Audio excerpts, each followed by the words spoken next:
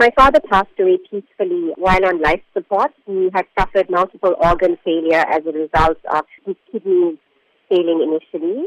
He had been in hospital for just over a week, and he's in Amshnanga Netcare Hospital, and unfortunately his body has just, completely shut down from the kidney failure that he had suffered. Your father, we know, had received great accolades during his time at the South African Navy.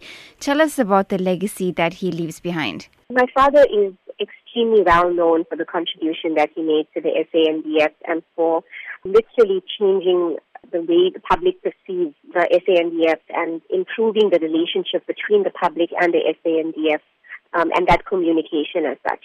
He came on board as a PRO after serving in the Navy for, I think, more than 20 years, and it was a new role for him. Quickly learned to run with things and to implement. He was very innovative, very dynamic.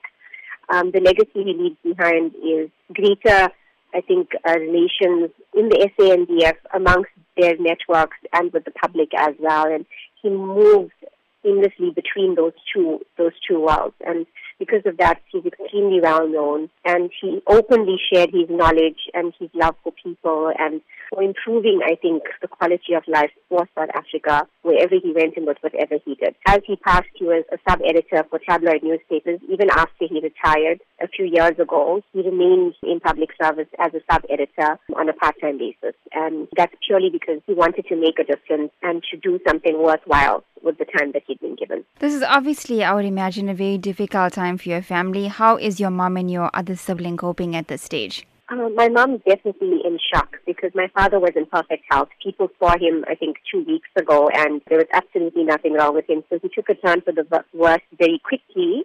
So she's in shock and she's struggling to cope at the moment. My brother is also finding this very difficult, but we're both trying to be strong for my mom. I think we're taking some comfort from the fact that my father did not suffer, and he did not want to ever go through, a long illness that progressed slowly. So in many ways, this would have been his wish that he did not spend an extended period of illness in bed. He was unconscious for most of the last week.